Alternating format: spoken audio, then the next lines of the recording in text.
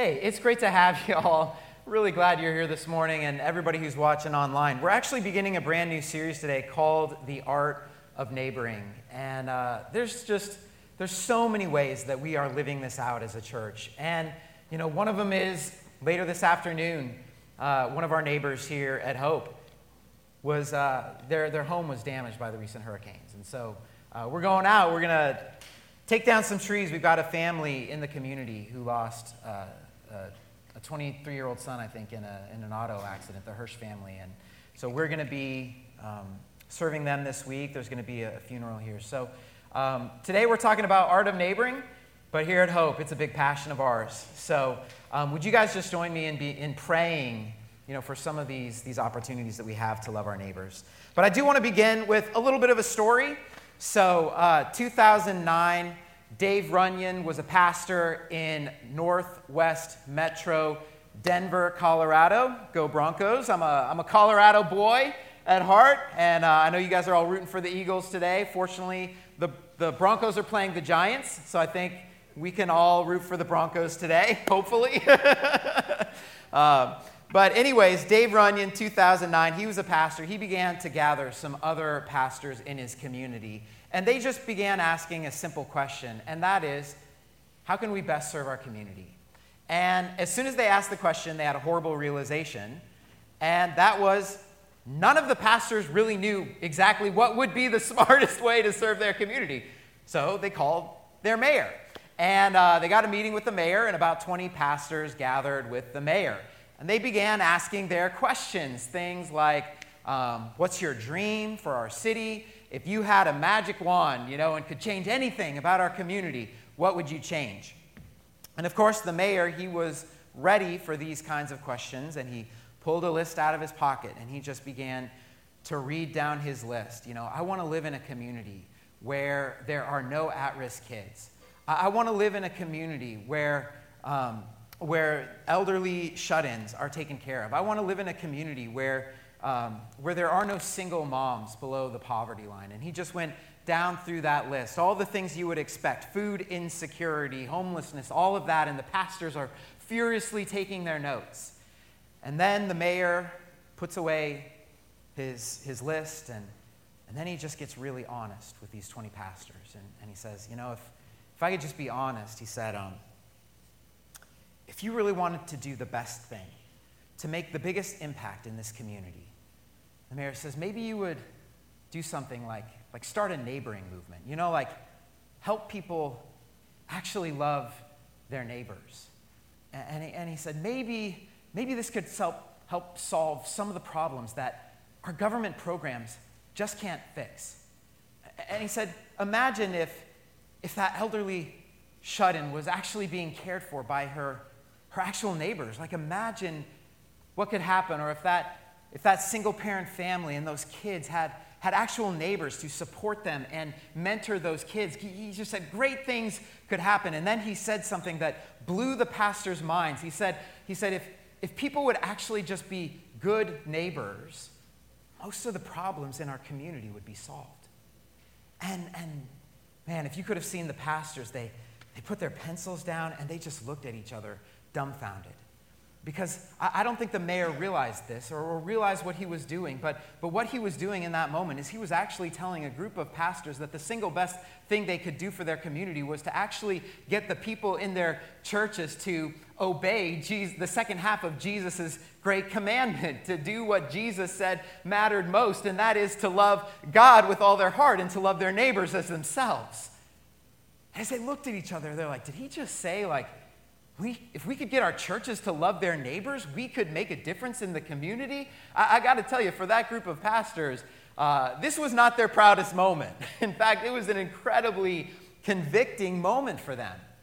And out of this meeting with the mayor, about 21 churches came together, united in Denver, Colorado, to begin a neighboring movement. And out of that movement came a lot of amazing God stories and a lot of just ideas about what it means to be a good neighbor. And those insights were put in a book called The Art of Neighboring. And of course, this is where we get the inspiration for our series, The Art of Neighboring. And this really is an amazing book. It's an amazing resource. My wife Angie and I have read it. I've had a chance to personally connect with Dave Runyon. He's an amazing guy. He's got a great message. And of all the key resources, I would say, that have helped me to follow Jesus and to make a difference in people's lives, I would have to say it would be number one, Tangible Kingdom by Hugh Halter, which we did as a whole church, the Tangible Kingdom Primer, back in 2019. And then, of course, 2020 was the pandemic. And what's amazing to me standing before you today is how this desire, this passion for loving our neighbors has continued throughout the pandemic, even today. But we thought here, as we're beginning this new season, let's continue to talk about our passion to love our neighbors. And one of the key resources for that is going to be this book, Art of Neighboring, by Jay Pathak and Dave Runyon. So I want to encourage everybody to get this book, read this book. This is a book that's really going to help us as a church to live out one of the things we're most passionate about, and that's simply loving our neighbors. But it all starts today with a simple question, and it's just the question, who is my neighbor? Who is my neighbor? And to help answer that question, we're going to look at one of my favorite stories that Jesus ever told. It's a story that's familiar to many of us, even people without a church background, and it's Jesus' parable of the Good Samaritan. So if you have your Bible, would you open it up to Luke chapter 10? We're going to be in Luke 10 today, looking at the parable of the Good Samaritan. And in Luke 10, I love this because Jesus is going to take away all of our excuses for not making a difference, and he's going to do it with a single question. And it's a question not just for Christians, not just for religious people, but it is a question, as the mayor said, for every one of us in the room today. It doesn't matter how old you are. It doesn't matter how young you are. It doesn't matter your religious beliefs or what you've experienced in life. This is the single question. Who is my neighbor that can be your on-ramp for making a difference in the world? That's the power of this question today. Who is my neighbor? And so I want to open our time here with a word of prayer, and we'll begin to dive into this very famous passage of Scripture, the parable of the Good Samaritan. So let's pray. Heavenly Father, thank you so much for this morning. Thank you for each person here, for those who are watching online. God, we want to ask that you would come and that you would change our hearts, Lord. Move powerfully in our lives through your word. Your word is living and active, and I pray that it would do a transformation in our hearts that would stir us, God, to love people in our life in the way that you have loved us. So, God, teach us today through your word. We ask that in Jesus' name. Amen. All right, we're looking at this parable this morning. Should have Luke 10 opened up. We're just going to walk through it. And our question is, who is my neighbor? Who is my neighbor? And the first thing that we see in our passage today is that our neighbor is someone we're to love. And my neighbor is someone I am to love. And we get this in the context leading up to Jesus' parable of the Good Samaritan. I want to pick it up in Luke 10:25. This is what it says. On one occasion, an expert in the law stood up to test Jesus. Teacher, he asked, what must I do to inherit eternal life?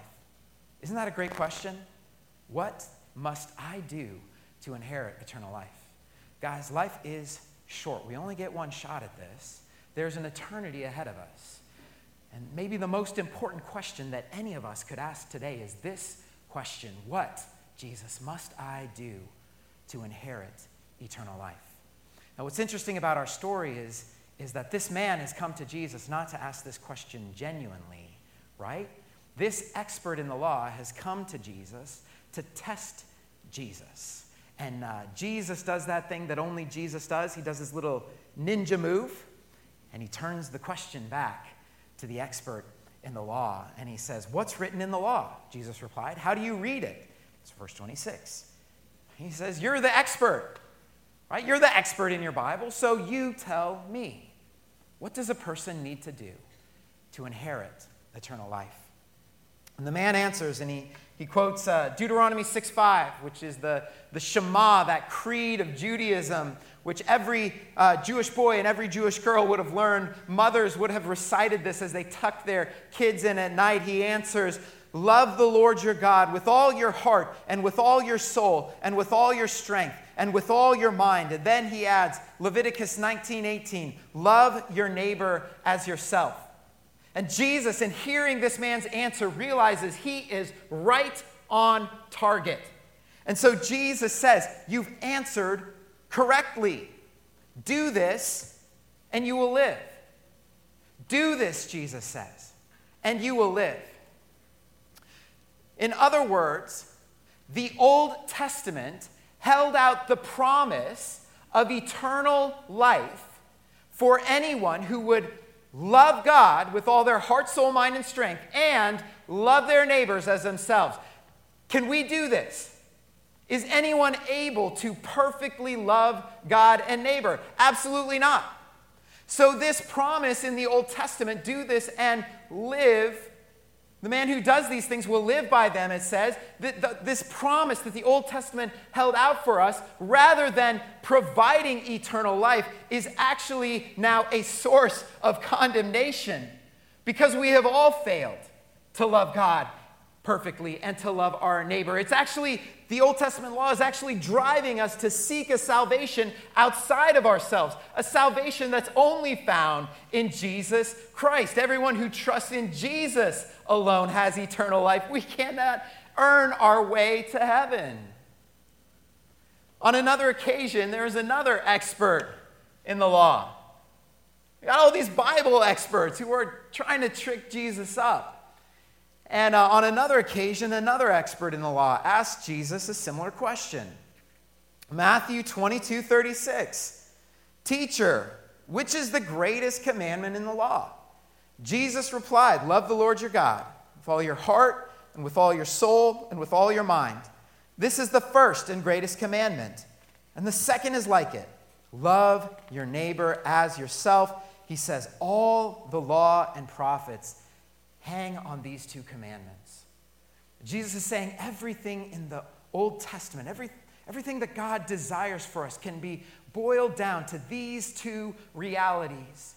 Love the Lord your God and love your neighbor as yourself. These two things are so important for us as believers in Jesus, as men and women. We've actually put those up on the wall for us on this banner. You see, love God, love our neighbors. And then the third one there comes from John 13:34. Remember, Jesus said, "A new command I give to you, love one another." So Jesus very specifically is calling us as Christians to love our brothers and sisters in Christ.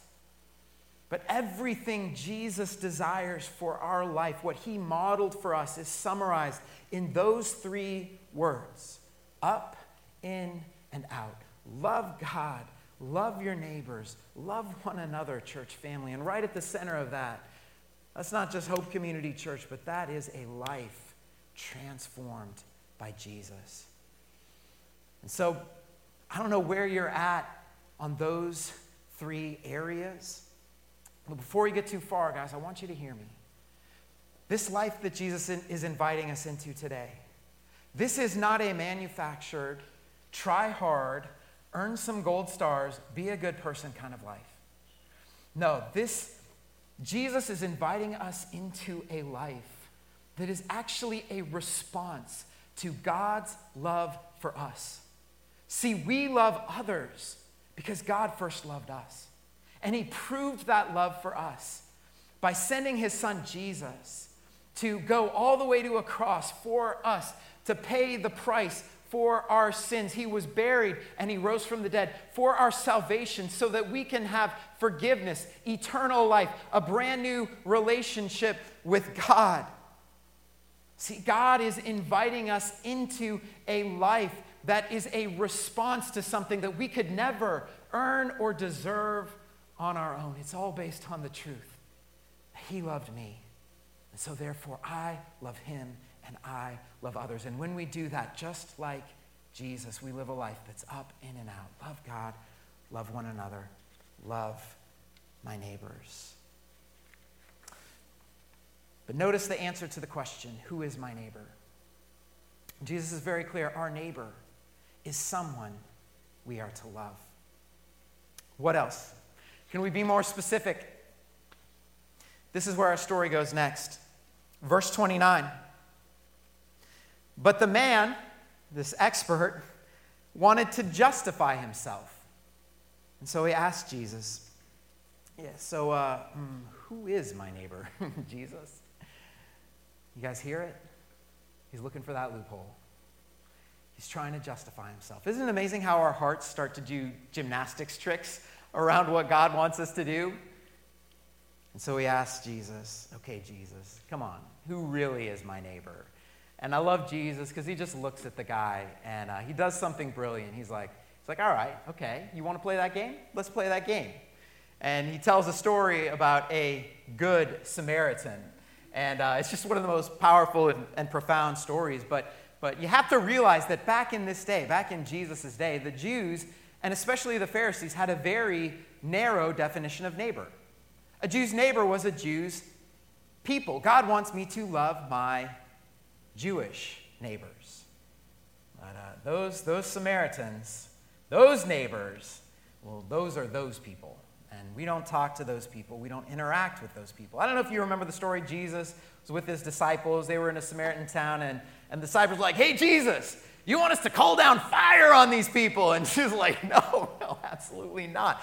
In fact, the Jewish rabbis would teach that it would be better to be born a dog than a Samaritan. So how about Jesus making the Samaritan the hero of the story, right? Like, that's Jesus.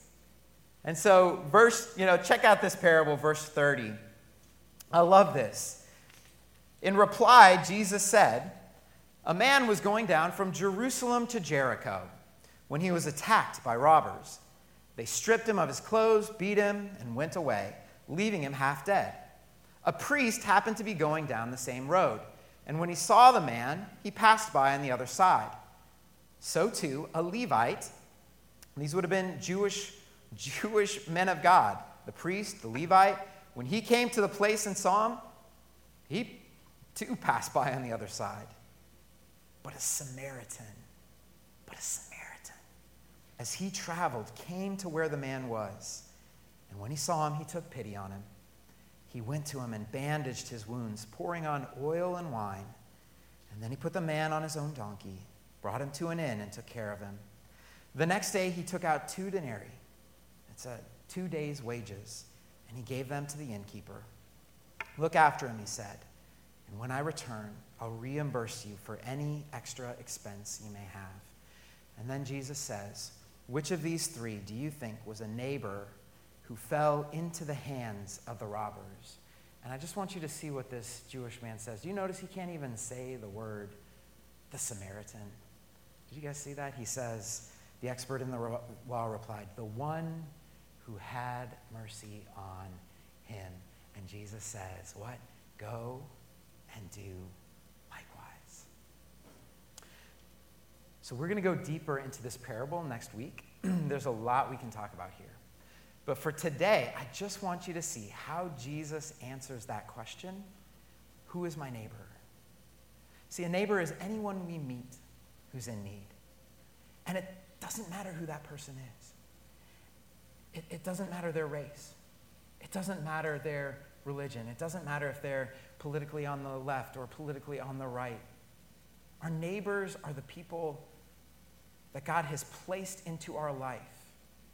People that he is calling us to love with absolutely no loopholes. And what I love about this Art of Neighboring book is the Art of Neighboring guys begin to ask this powerful question that I have wrestled with over the years. And it's this question. When Jesus said, love your neighbors, what if he meant our actual neighbors? Like, of course, neighboring goes beyond our actual neighbors. Right? We can do neighboring all around the world, at the rescue mission. Of course, neighboring goes beyond our actual neighbors. But what if, no loopholes now, what if when Jesus said, love your neighbors, he meant our actual neighbors?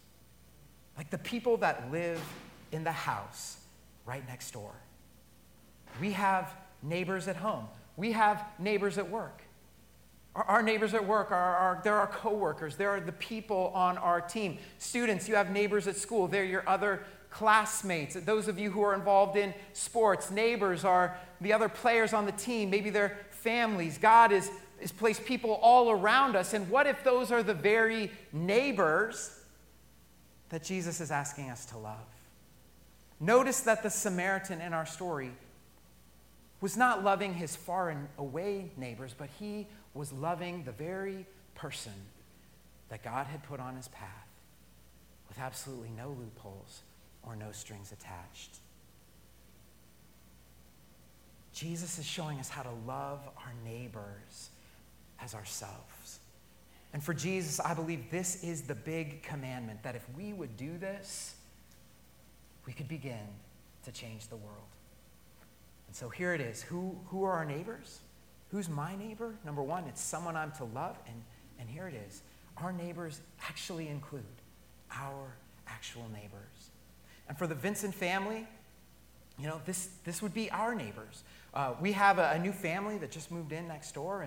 And for us, this looks like connecting with them, exchanging information, inviting them over to a meal.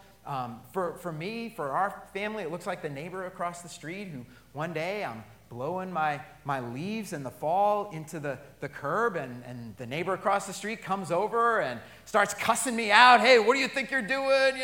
You want to get beat up? And I was like, I don't want to get beat up. And he's like, where do you think all these leaves are going to go? They're going to go right into my yard. And who's going to help clean them up? And I said, well, I'll help you clean it up. And he's like, oh, yeah. It's like a few days later, he comes out to blow the leaves off his lawn, and I grab my leaf blower, and I start blowing them. And he comes over, he's like, what are you doing? I said, I'm just helping you out. He's like, did you hear what I said to you? I was like, yeah, I heard what you said to me, but did you hear what I said to you? If you need anything, I will be here for you.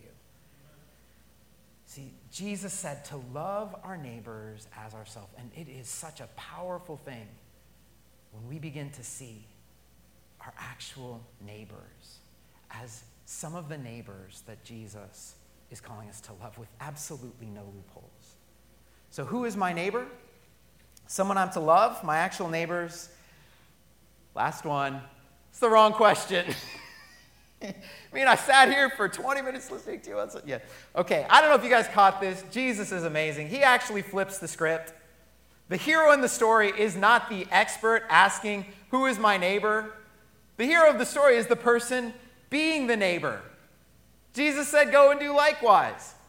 The question for Jesus isn't, who is my neighbor? The question for Jesus is, who will be a neighbor?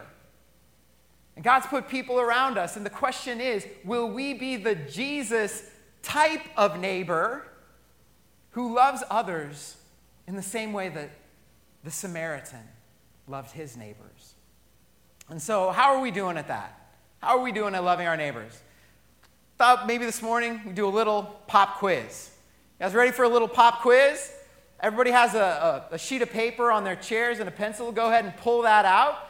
Got the graphic up on the screen. For those of you who are watching online or just listening, you can just draw a tic-tac-toe board. Very simple. Doesn't have to be anything fancy. We will send out this graphic this week through our What's Happening at Hope email. So be sure you filled out one of those Connect cards that that we have your email address so you can hear about some things that are going on here at Hope. But this chart comes from the Art of Neighboring, and we just call it the Art of Neighboring block map. Also affectionately call it the chart of shame. And we'll see why here in a little bit. So if you've got your map in front of you, your neighborhood map, right in the center with your pencil, go ahead and put your name. The center square, that's you. And you can put your name and your address.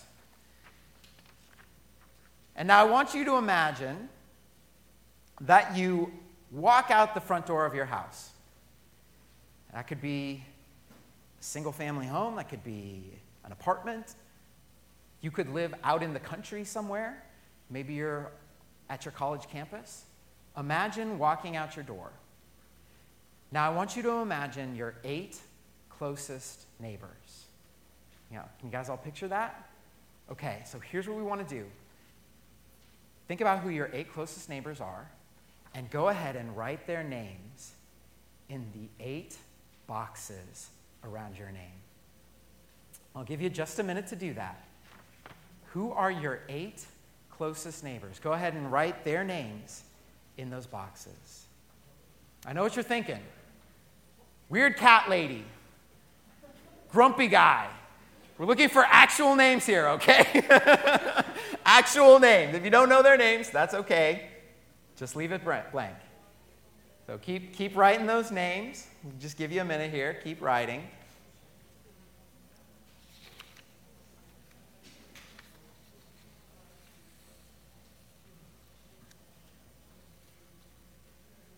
Keep going. 8 closest neighbors.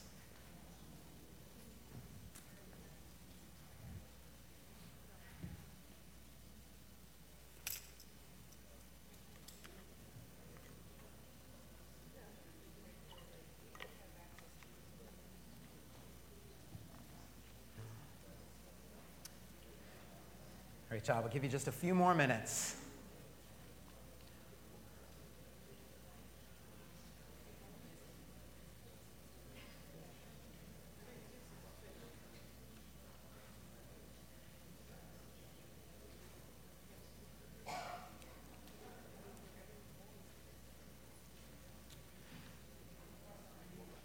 All right, so you guys can continue to work on this. This is something for you to take home and to continue to fill in. But just show of hands, how many of you filled in 5 or more boxes? 5 or more boxes. Oh, that's amazing. Good job. How many of you all 8? Wow, that's amazing. Good job. That's pretty incredible. But here's why this matters. The art of neighboring, guys, they'll say, we're not philosophers. We're kind of just regular guys. We don't write love songs. We don't write poetry and put it in Valentine's Day cards. We are no experts in love. But he'll say, we know one thing. We know that if you want to love someone, it really helps to know their name. And so maybe in light of the fact that Jesus wants us to love our neighbors, and in light of the fact that maybe we don't even know all of their names, could we just start here? Could we just commit together, all of us, to getting to know the names of our neighbors? To, like Tangible Kingdom says, first action step is to cross the street, to reach over across the fence, to get to know the people that God has placed in our life, and to begin to remember their names, to use their names, to hear their story. Guys, this is the art of neighboring. This is what it means to be a good neighbor. Many of you guys know Angie and I have a huge passion for our neighbors, and so much so that when our neighbors next to us moved away to Florida, we had them over for dinner, and they bequeathed to us a map of our neighborhood from 1958. So I'm not going to unroll this, but this was like a treasure for us because they understood our heart. And if I were to roll this out for you today, my neighborhood does not look like a tic-tac-toe board. It is a long street with 26 houses. And maybe your neighborhood looks like that. Maybe it's not exactly a tic-tac-toe board. But Angie and I have a vision of meeting our neighbors, maybe even all 26 of our neighbors, getting to know their names, hearing their stories. And I'm telling you that as we've done this, it has changed our lives. It's changing our street. People are connecting to one another and even to God in ways that we've never imagined. And if Angie was here this morning, we could tell you guys we have served our neighbors, but it's our lives that have been enriched. And I just want to tell you today that our address is not an accident. God has actually placed you for a purpose. You are today right where God is working. And if God can work in my neighborhood, he can work in your workplace. He can work in your school. He can work on your sports team. See, it wasn't always that Angie and I had a heart for our neighborhood. If you go back before Art of Neighboring, before Tangible Kingdom, years ago, I was a pastor. We were involved in ministry. We knew so many Christians, but if you would have asked us to name any of our neighbors, we wouldn't have been able to do it. And it took a chart of shame, just like this, to awaken our heart to God's call on our life, to love our neighbors as ourselves. And so we've just taken that passion, and I hope today that, and I'm praying for you today, that our response as a family will be to take very practical steps in the weeks and months and years ahead to know, love, and serve our neighbors. But I just want to say today that the way we do this map is intimately connected to how we want to end the service. The way we love our neighbors is tied to this. It's tied to communion. And we've said it several times today. We love. Why? Because Jesus first loved us.